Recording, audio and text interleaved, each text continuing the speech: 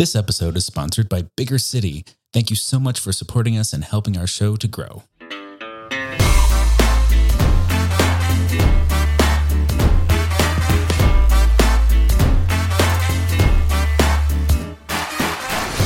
Hello and welcome back to the Big Fat Gay Podcast Valentine's Day Special Part 2. We haven't titled this episode yet, but whatever the title is, we're in Part 2. If you're just tuning in on Wednesday and you're like, what the hell?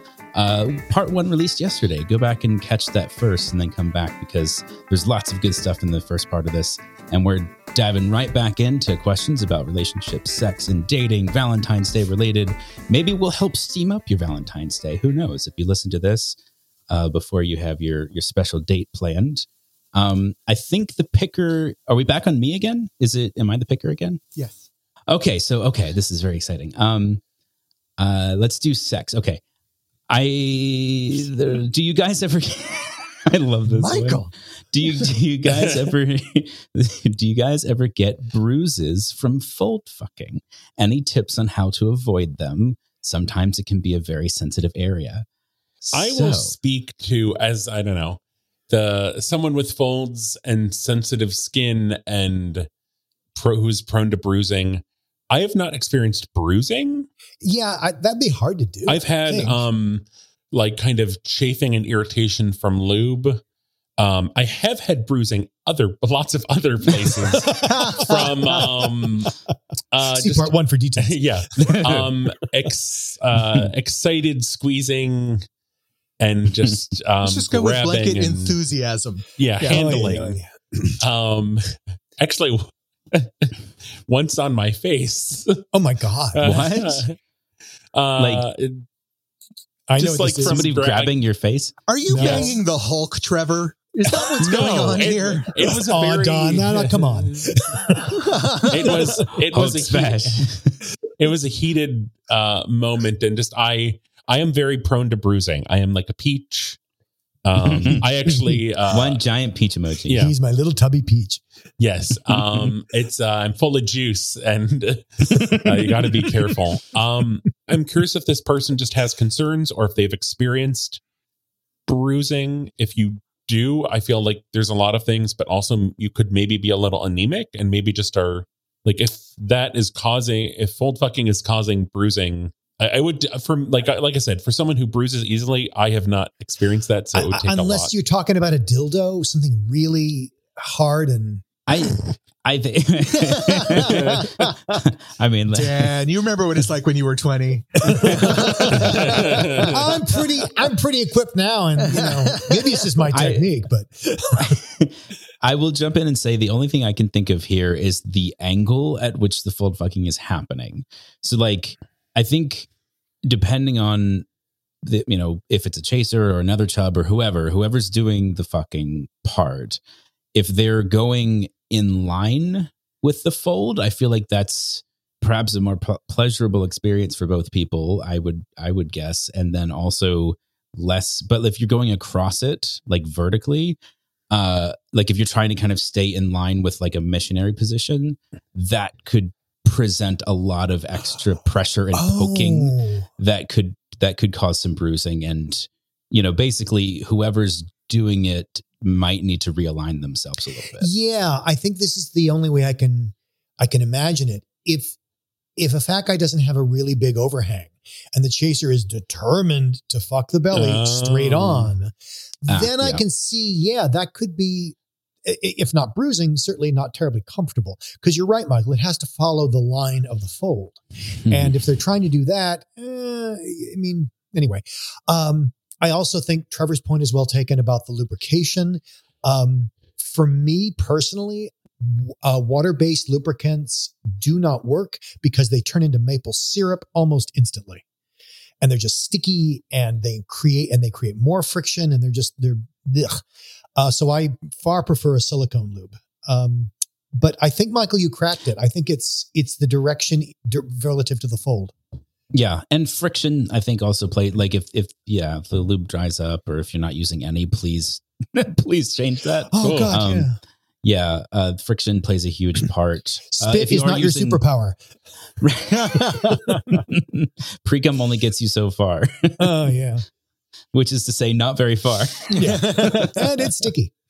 Mm-hmm. Okay. And Don, any advice for this person? I have no advice here. Well, so hopefully that's helpful. If not, write us back and tell us more. So maybe we can help you better. Don, what do we got next? Let's see. On our dating list, can you address that no means no? If I don't want to cam or send nudes, one no is enough. I'm curious if you chaser guys have to deal with this as much as we do on like Bigger City and the other apps. Like I have to say no probably 2 or 3 times to some guys if I keep talking to them after that decline.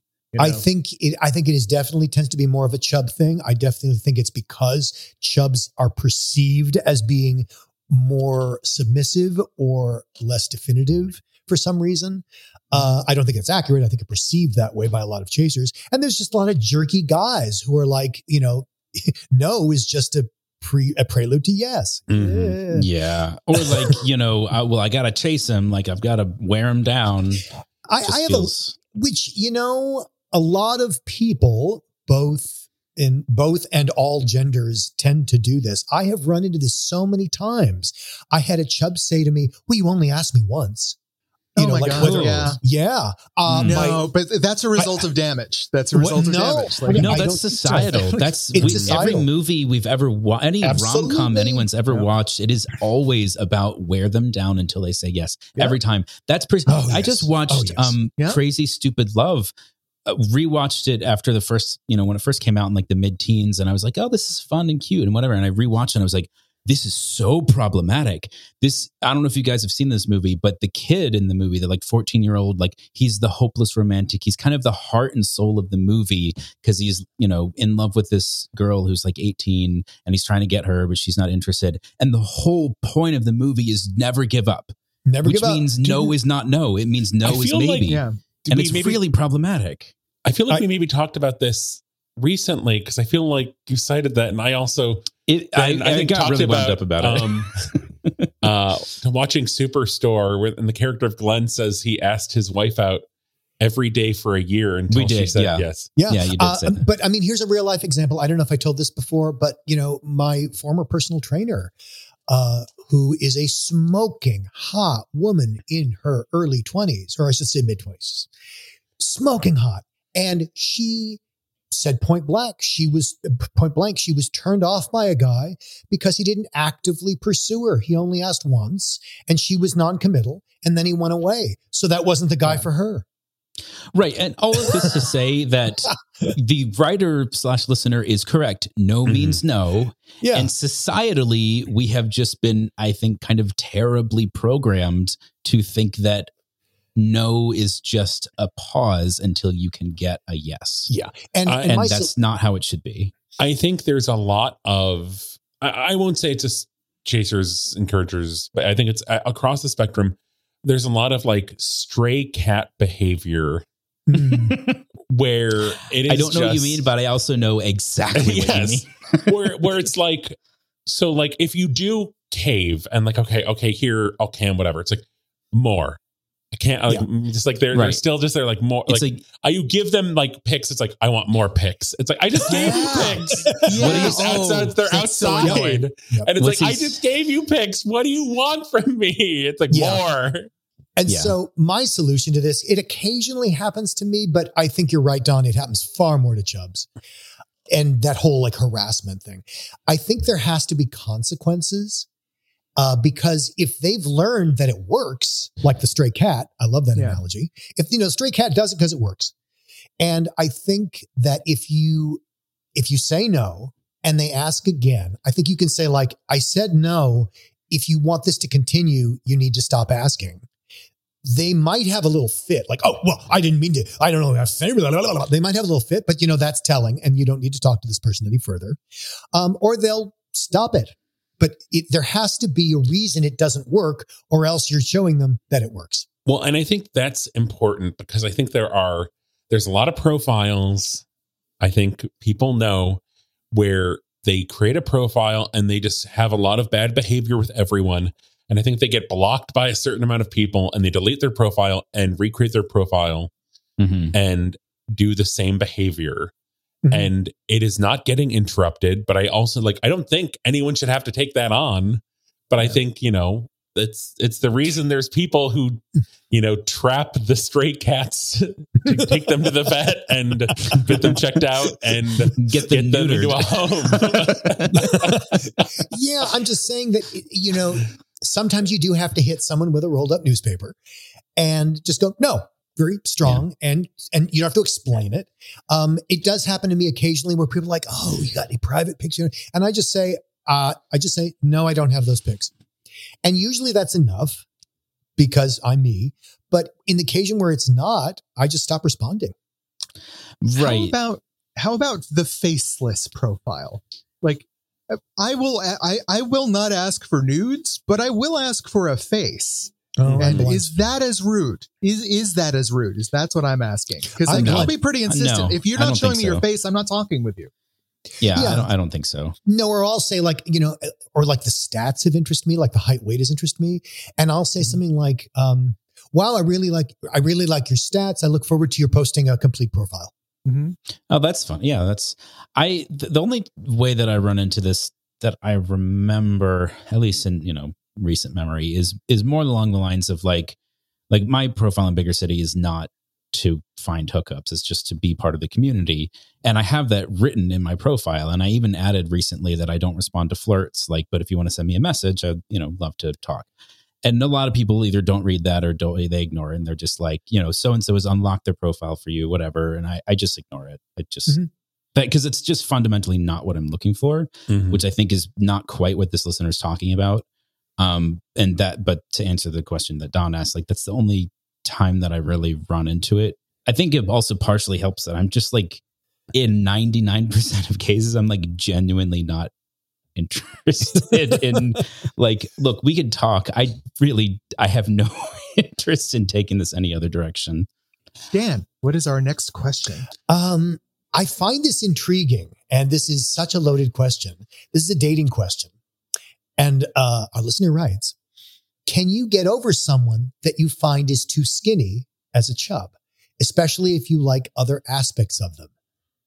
This is such a third rail topic. Wait, so just to be clear, because this is worded a little strangely, it is how ambiguous, are you reading this? Yeah, I want to make sure I'm clear on this. Right. So this could be, for the listeners who don't see how it could be ambiguous, it's possible that the chaser's too skinny, or it's possible that the chub is too skinny. There's two ways to read that. My understanding, because this was from Instagram, is that this is a chaser asking about, what do you do if you're the chub's too skinny? Well, it says too skinny as a chub, but is he the chub or is the skinny the chub? But it could be as a chub, how you'd get over someone who's too skinny. But that seems a little less likely. That to me is how it reads, but I think that's less likely to actually be the case. I don't entirely agree. I have been with guys where I've been like, oh, you are too small. I'm going to hurt you. Or I hear you're that a lot triggering all from of chubs. my pedophilia worries. You look like a child. No, I have heard that a lot from chubs. Yeah. That this chaser is too skinny. And I've heard from a lot of chasers that they get that response. So I'm not sure where we are here. However, let's do both. Let's do both. We can do both. It's a verse question. It goes both ways. For the chasers asking this question about when a chub's too skinny, my inclination is just the rolled up newspaper, just stop it. I understand, but just I don't people contain nuances and this is a complex thing, but also it's I think what I would put in there to expand on that is, yes, you're allowed to think that, but there is absolutely no point in saying that. Yes. Right. You can't, I wouldn't go, I don't think this is what this listener is grappling with necessarily, but I wouldn't go I really like your personality, but you're too skinny for me. That's a tough.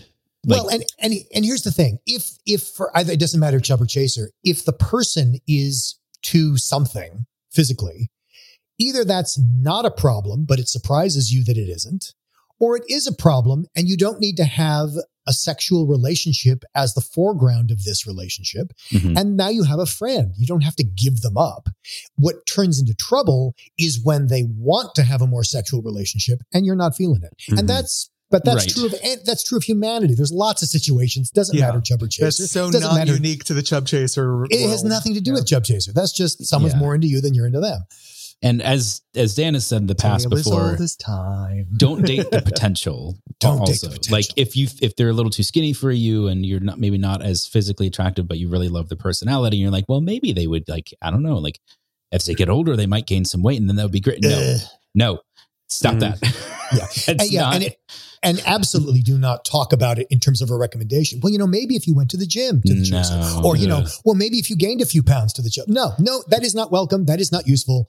Stop. Yeah, it's unhelpful. It's toxic. The other side too, like, if the chaser just hit the gym a little bit, they, maybe I'd see some more muscle toning. They bulk up a little bit. Ugh, no, don't make anyone wrong for the body they have. No, it's just like their baseline. And if you want to do it for you want to go to the gym because you'd like to be more muscular, you want to lose weight, you want to gain weight, that's fine. Sure. I'm all in favor of you doing it for you. But here's the thing, and I say this over and over again. When you are cool with your body, when you are at home and comfortable with your body, the right people will show up to appreciate that. If you are uncomfortable with your body, you will attract other people who have a problem with your body, and you'll never be the right size, and you'll never be the right weight, and you'll never be the right whatever.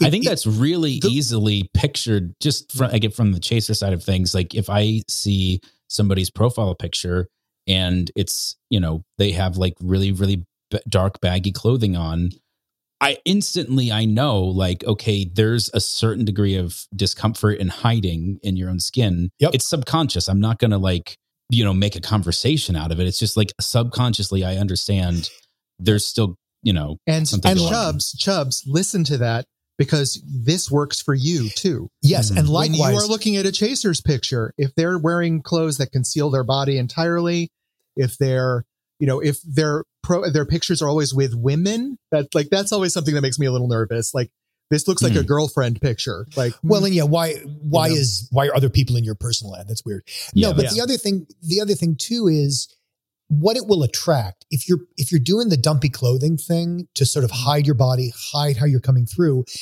it will distance the people who want to have like a positive relationship with you and your body, but it will also encourage the people who are like, who are more predatory, who are like, oh, that's a self-hating chub. I love those because I can do anything and get away with it. I mean, there's a lot of the other side of the tracks thing. You are all, the people who say, why do I always attract the wrong people? Look at your ad. I feel like a good segue from this question where Dan ended it is, how do you make your profile more attractive to chasers on the apps? Luck, I has none. Oh, I'm all over this. Yeah. So first of all you cannot approach it from what do chasers want? Therefore, how should I package myself? That will never work. That will only create mismatch because you're not that. The most successful app, the most successful ad you can have is one that presents you how you feel you're your best. Because then you will attract someone who values that. Yeah. You don't want to attract the people who don't value that. Yeah, fully agree with that. I get on one level, there's like, well, I like who I am and I want to put myself out there and present myself in the best possible light. And that's one thing. But if you're filtering it through, okay, well, I want a chaser, and so I got to be what the chaser wants me to be, that gets very dicey. How do you make your profile more attractive? I think just, wear clothing that you like and that you feel comfortable in, that you feel like flatters your body. Just as a baseline, I mean, of course you could go shirtless, but I think that sends a certain kind of message as far as what your profile is meant for, which could be fine. Again, if you just want to, hook up with a bunch of people, that's fine. What I hear a lot of is, I don't know why all these guys talk about fucking my ass on the first line of their message to me. I'm like, well, it might be because all of your pictures are your anus. It might be because you have no face pics, 6 butt shots, and 5 of them feature your anus. It might be that. It's how you're communicating, Yeah. I think I am shocked at the number of pictures where the person's main picture on their profile is them looking miserable. And I don't know if it's what is up with that? Like, I don't know if it's that, like, I'm curious. I would love to know, like, did you take this and like, wow, this is a great pic. This is the profile pic. Or it's like, I just have to have I'm tired of being alone. I'm taking a picture. This is my profile picture. There, see, I dare you. Yeah. I think Yeah. to just hammer the point home, I would say the effort you put into your profile picture shows in the picture. If you just are like, okay, fine, and you pull out your phone and snap a selfie in your dimly lit office, it's going to look like you didn't give a shit. Go out, get a haircut, clean yourself up, daytime, beautiful sunlight in the background. Like, do something that makes you feel good and fresh and clean and perfect, that makes you feel like you're at your best, and then take the picture. And to call back to what I said before, if you feel that's too much work because you are a sour, somber, fuck this shit individual, and therefore that is the picture you want to present, then the people who are going to respond to that are the people who are going to want that. And I don't think, guess what? Guess who you're going to attract? They're going to continue to reinforce that for you. And if you want somebody to make you feel terrible, well, good. You're going to get that. And one last note, your profile, the text is not a place for vendettas, and it's not a place to complain, right? Yeah. Negativity in profiles is probably the biggest turnoff for most people. And the declaration of like, well, here we try again. One more try. Fuck you. No, I'm done. I'm out. I'm already out. The rest of what you write no longer matters. There is a straight male gainer on Tumblr, and he ended up in a relationship, and somebody wrote, gosh, the female feeder is like the unicorn of the chub world, right? The fit, athletic woman who is looking for a fat man who's getting fatter. That is kind of a unicorn thing. At least that's the perception. And so somebody wrote this guy and said, like, how did you land this babe? And you know what he said? He said exactly what Don said. He said, I stopped writing these posts on Tumblr about how miserable I was, about, talking about how this is terrible and I wish, and fuck this app. And like he said, I stopped doing that. And it completely changed my world. Yeah. Yeah. Also, I guess a final thing, just, I haven't experienced this as much myself, but I have friends who are on apps and, are very tuned into like all of that stuff. And I get screenshots of all of the horror stories that come through in messages. And so sometimes the answer is just like, there are garbage people out there who are going to be garbage, and you got to try and just kind of filter that stuff out. Yeah. Like sometimes it's not a reflection on you. Sometimes it's just, that's that person and it has nothing to do with you. Yeah. All right. Well, hopefully that's helpful. If you have more specific questions, as far as like, oh, maybe it's the picture, maybe it's whatever, let us know. But I think we covered it pretty nicely. What else? Blah, blah, blah. Oh, sex. Okay. I had a bad experience expressing admiration for a guy's size in bed. What are some good ways to tell how comfortable a chub is with their body, and what language is safe to use and what's not? Which obviously this is kind of the nightmare scenario where you get all the way to the point that you're both in the most vulnerable state and you say something and you accidentally slime them, or they slime you in their response, and everyone's feeling slimed, and not in a good, sexy, slimy way, but in an emotionally slimy way. This, sorry, I'm starting to realize the full extent of what that sounded like. And then we're into snail sex. Yes. So the key here, I think, is you got to listen. Listen to how the other person talks about it.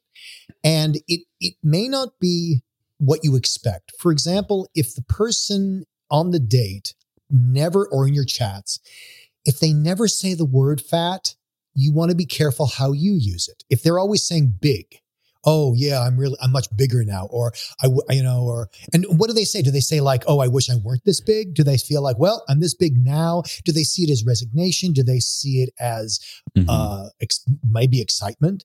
But see how they relate to their body in the way they talk about their daily experience. What words do they use? Do they say chubby? Do they say fluffy?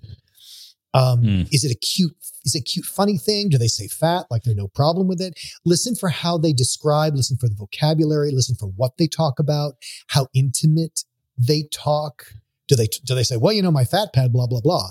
Or do they say, well, sometimes down there I have this, listen for that degree in their language. Their language will reflect what's going to happen later.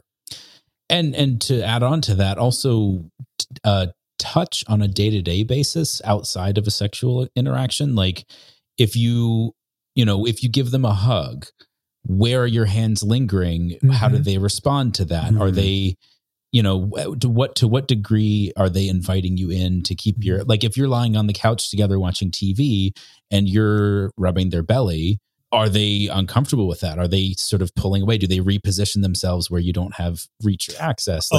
I think you can even start way before that. I think, let's say you're having dinner with, I usually have dinner with someone that I'm going to have sex with, just because it's a way to relate to each other. It's a way to have a conversation. It's public. Mm-hmm. But, even if you're just, Netflix and chill, what happens when you touch the hand? Like, or let's say we're at a restaurant and I reach over and I touch their arm to make a point. What happens on their face? Do they smile? Do they like that? Or did their face freeze? Like, what the fuck are you doing? Mm-hmm. And the reason their face might freeze is a number of things like, oh, it's public. We don't do that in public. Well, that gives you a clue as to their level of comfort with various things. So I always start really super small. Or if I'm at an event, I'm at Bigger Vegas or some sort of event. And I'm interested, but I'm not sure if they're interested because a lot of chubs have been taught to never be sexual because they're going to get laughed at. Mm-hmm. So I'll just put a hand on the shoulder, somewhere non-sexual, the shoulder, the forearm, and see what happens.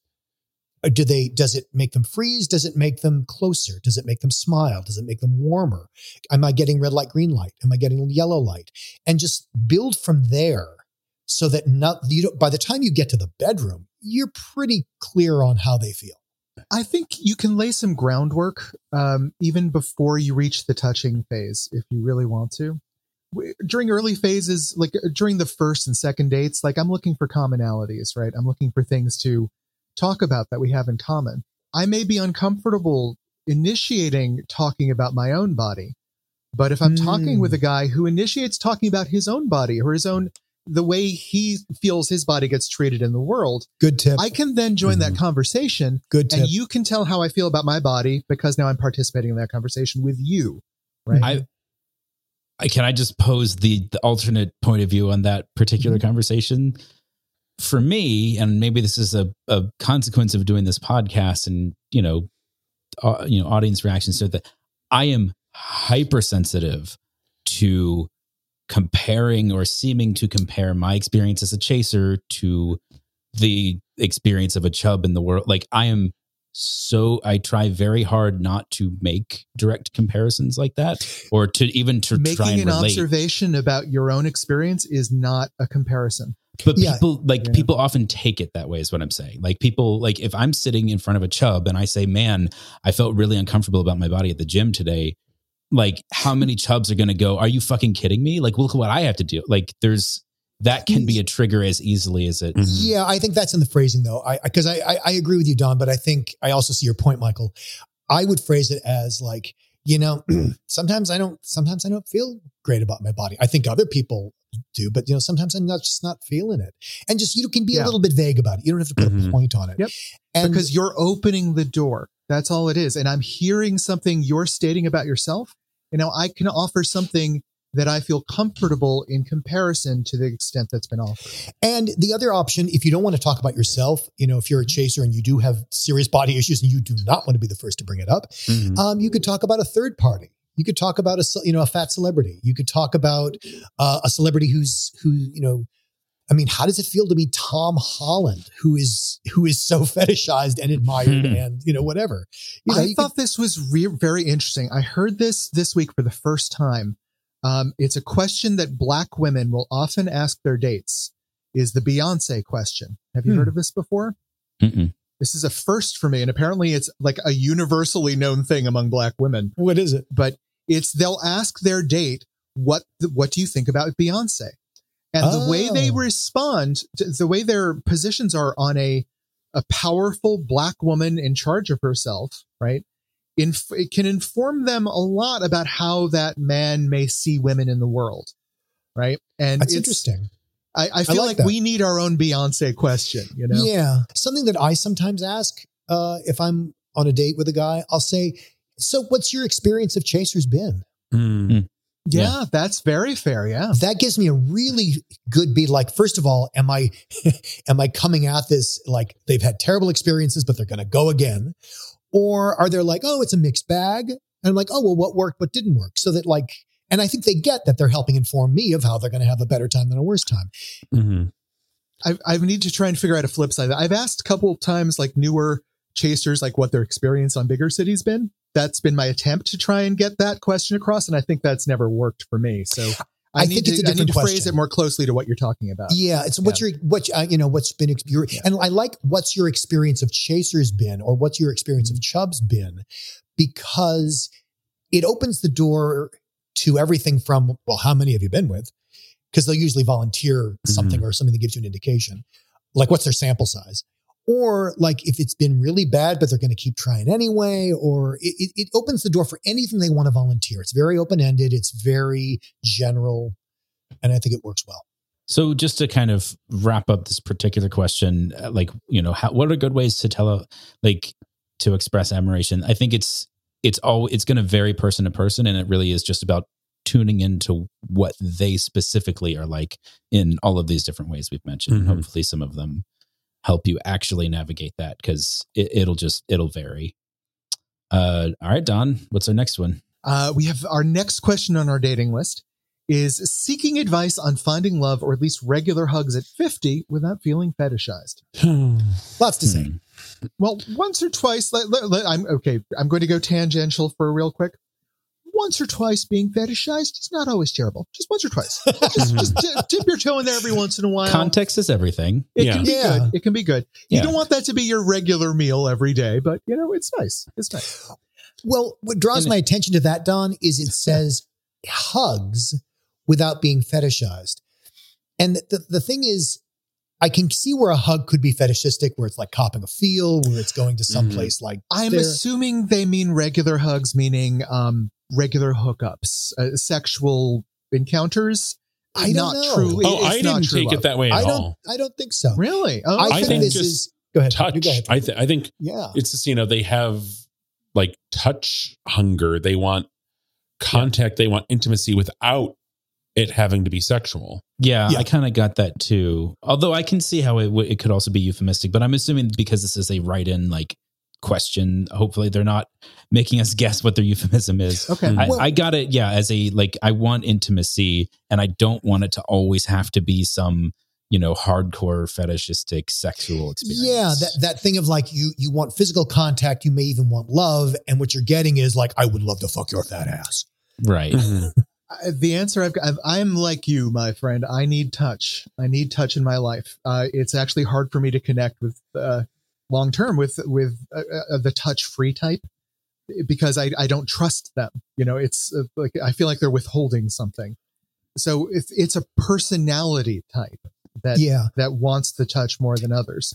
So my advice to you is, if you're not getting that from the people you're around, you need to start looking for people who are compatible with your need for touch. Which means you need to express it. Exactly. You need to express it. That's what I was going to say, because I think there are plenty. Maybe this isn't the most common thing, but I think there are plenty of chasers out there who might be walking in head first in a sexual way, because that's a lot of times what people use the apps for. And it doesn't mean that they're not available for something that's more intimate and non-sexual, but and still if you're close. not talking sexual, it doesn't have to be a chaser. You know, if like, well, I mean, we're talking about that need. Oh, yes, absolutely. I mean, specifically, we've taken sex out of the equation here. That was the part of it. Well, finding love, I think, implies some kind of eventual sexual chemistry. My point was that you have to, as Dan said, you have to express it. Like, this has to be on some level talked about and agreed upon, because a chaser who's walking into something going like, yeah, like we're going to have a great hookup, if they don't know that you're looking for something else or that you would invite something else, they didn't never have the opportunity to then go there with you. They may just not know. Now, I'm sure plenty of chasers will ignore you or won't care. They'll be a douchebag. They won't, whatever. They'll block you if they hear that you're not looking to get your ass fucked hard. But somebody out there is, and you might have to let them know. Yeah. I want to interrogate the word fetishized. I always want to press for what the person means when they say that, because there is a thing where, you're being disrespected as a human being and used as a sexual object. And and if that's what it is, then you can enjoy that or not enjoy that to whatever extent you do. But then there's also the other side of that, where I have seen it true with a lot of chubs, that they feel they're being fetishized just because someone likes their body. And because their body is fat, they deem it a fetish. It's sort of part of that. I wouldn't be a member of a club who would have me as a member. Yeah. Right. And I'm not saying that's all the time, but I'm saying when someone uses the word, I like to check in and see what exactly is being meant by that word.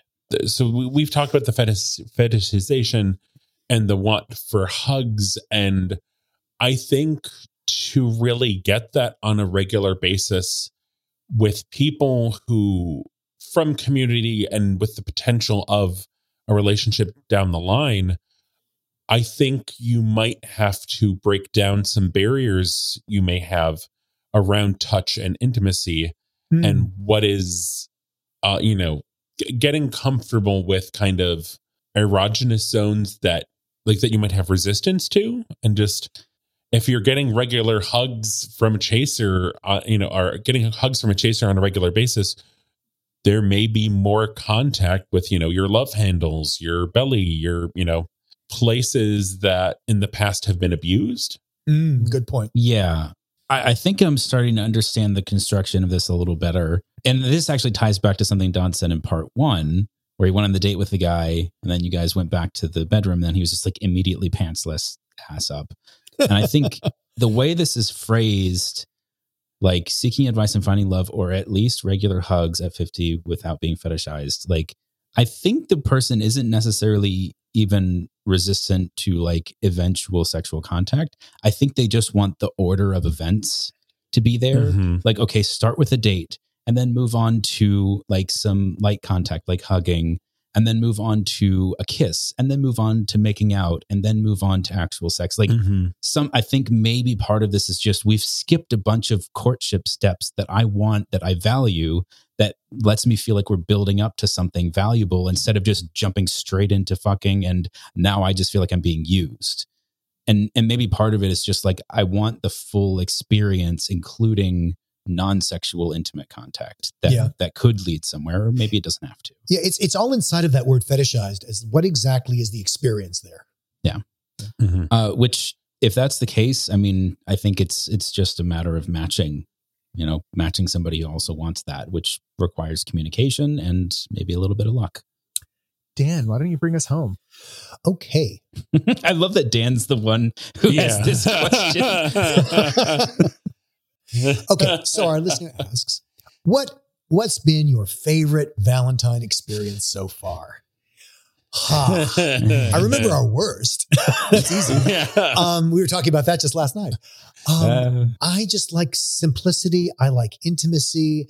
I like the staying home. And I mean, my fear is that what I like best is just boring the shit out of my partner. That's my biggest fear. I think a lot of us are afraid of that for Valentine's Day. That's a very common fear. Well, because it invites pressure to have to go do a big thing. It's it's Valentine's Day. We got to go do something. Well, it's synonymous with terror of not living up to expectations. Well, and plus, Trevor and I are on record for many of these episodes of saying that our worst experience of Valentine's Day is going out to a restaurant. Yeah. Absolutely. That's never. It was the worst menu for us. And I think we were at the worst table in the restaurant. We were between the bathroom and the kitchen of the restaurant. I don't even blame the restaurant. I blame the institution of Valentine's Day dinners at restaurants, because it's this prefix menu. It's basically trying to get everybody in and out with one menu for as much money as possible, as fast as possible. It's no, please God, no. So we do, so I'm just to answer the question, and then I'll let you go, Michael. Yeah, the actual question was, what was your best experience? And so our best experience has been, and I think this is what we're going to do this year. Trevor and I both really like high tea, like tea and little sandwiches. And so we're going to do something simple and homey that involves tea and me making scones. Aww, and maybe Trevor making a sandwich or two, provided I can use my gums because they're still healing from surgery.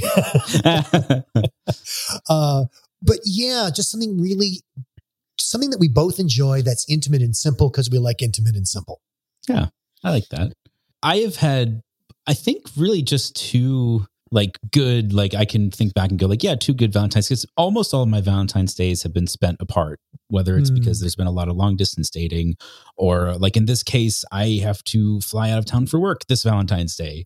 And so I just won't be here. So we have to figure out something else to do that's, around it. But one of them was just dinner. Now, and I kind of wanted to say this earlier, like we're talking about dinner in Los Angeles, in West Hollywood. Right. Not everyone's going to be in a big city trying to get a Valentine. I think there are probably plenty of restaurants and plenty of other places where you can go out and have an amazing time. Because I have done that before. I have also done the opposite. I went out to a place called Ammo, which doesn't exist in LA anymore.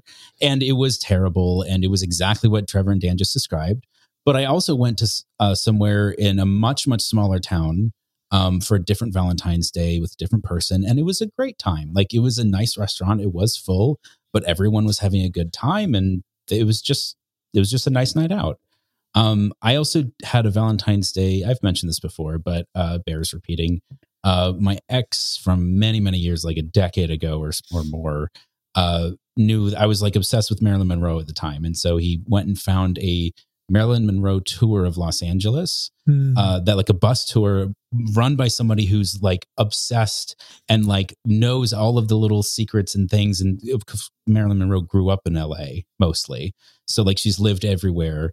And so you kind of get to see like her life. And that was just a really good, like, understanding and experience that I would never have thought to go out and find for myself, but that I really enjoyed because that was an obsession of mine at the time.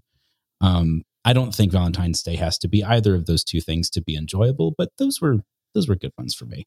I think if I were going to give advice on it, I would just say, like, find something that the both of you really love to do. I don't care if it's a movie or tea or just something you both love, and make that an activity for Valentine's Day.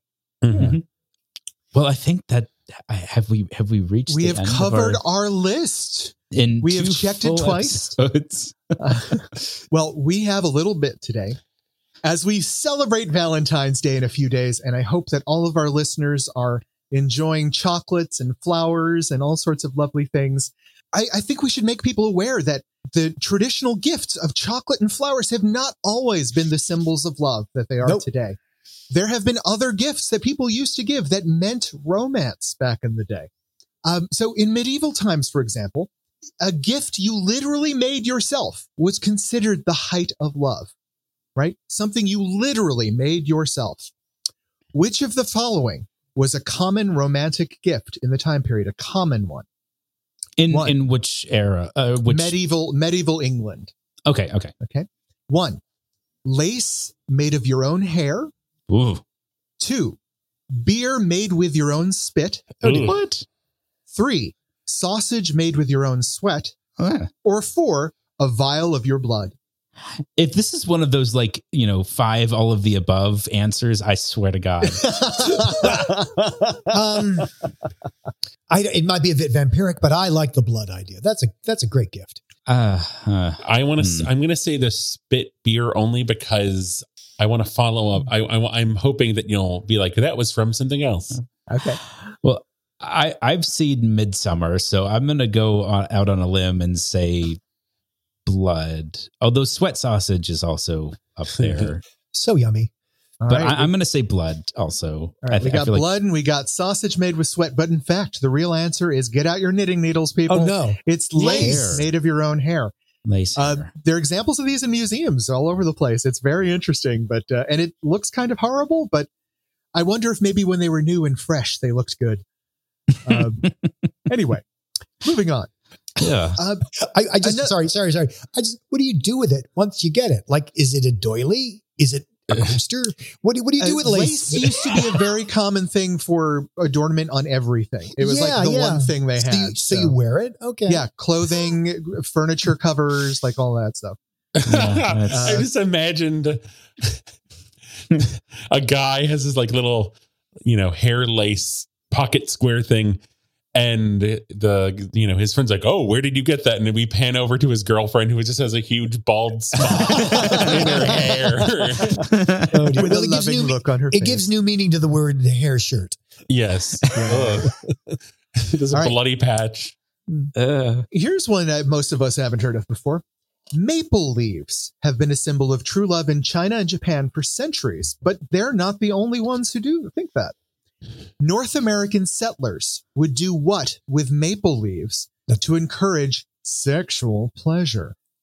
This, according to marriage.com, by the way. I feel like I have to attribute this to someone because I wasn't able to verify this one on many sites. All right. 1, they would line their underwear with the maple leaves. 2, they would use maple leaves to freshen their breath and teeth. 3, they would place maple leaves at the foot of their beds. Or 4, they would brew them as an aphrodisiac. Like, is it tea? What era is this again? American settlement. North American settlers would do this. Okay. So like a few hundred years ago. Yep. And Dan, to answer your question, yes, like a maple leaf tea. I'm going to say put them at the foot of their bed. That seems logical. Although, I mean, when maple leaves dry up, they get crunchy as hell. That would be a mess. Not that people wouldn't necessarily do it, but I'm going to say tea. I think you could make a good, like a maple tea. Right? I think it's a tea or a breath freshener. I'm going to go with breath freshener just to. I mean, I am not. I want to assure you, and I am not Canadian, so I'm not an expert in this. But I think breath freshener. Well, gentlemen, you should know by now to always go with Trevor. They would, in fact, put them at the foot of their bed. Holy shit! It was a symbolic thing. Apparently, like the sweetness of the maple was something they wanted to bring into their lovemaking and their lives. It's like Canadian cedar. Yeah. All right. Going back to medieval England, women would present a very special apple that she had prepared to a man that she desired. How was that apple prepared? Oh my God. All right, ready? All right. Trevor, the first one's for you. The apple chewed it into a mash and brewed it into a cider. 2, the woman held it in her armpit for most of the day before giving it to the man. 3, the apple was stewed with wine and cloves. Or 4, it was baked inside a cake made of eggs, flour, and garlic. I'm going with the nice one. Which one is that? Yeah, isn't that the one where stewed? It's a stewed apple. Yeah. Okay, stewed apple with wine and cloves. Yeah. I'm gonna go with the chewed up and spat out just because it's gross and. I'll go with armpit. Why not? Let's see. Gentlemen, I've always told you, if you want to get things right, you have to go along with Michael. What? No. Yes, the tradition was the woman would have the apple under her armpit for most of the day and then give it to the man so that he would have her scent after he ate it. Apples stink. So this tradition actually continued up until Elizabethan England, and then it transformed. During the Elizabethan period, women did away with the apple and would just do a apple slice. And during a ball or a dance of some sort, it would be very common for the woman to have a slice of the apple under her armpit to give to her companion at the end of the night. I was thinking, boy, I thought it was going to change and go somewhere else because it's an apple slice. No. All right. No. Our next question. Throwing the garter belt is one of the most iconic emblems of the modern wedding, making the garter belt sort of a weird symbol of love in our world.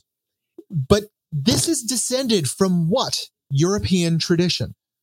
1, the public bedding of the married couple. 2, pieces of wedding dresses being good luck. 3, prima nocta, the Lord's first dibs on any wife. Or 4, the dowry tradition. Public bedding. Public bedding? Like hanging the sheets out the window. All right.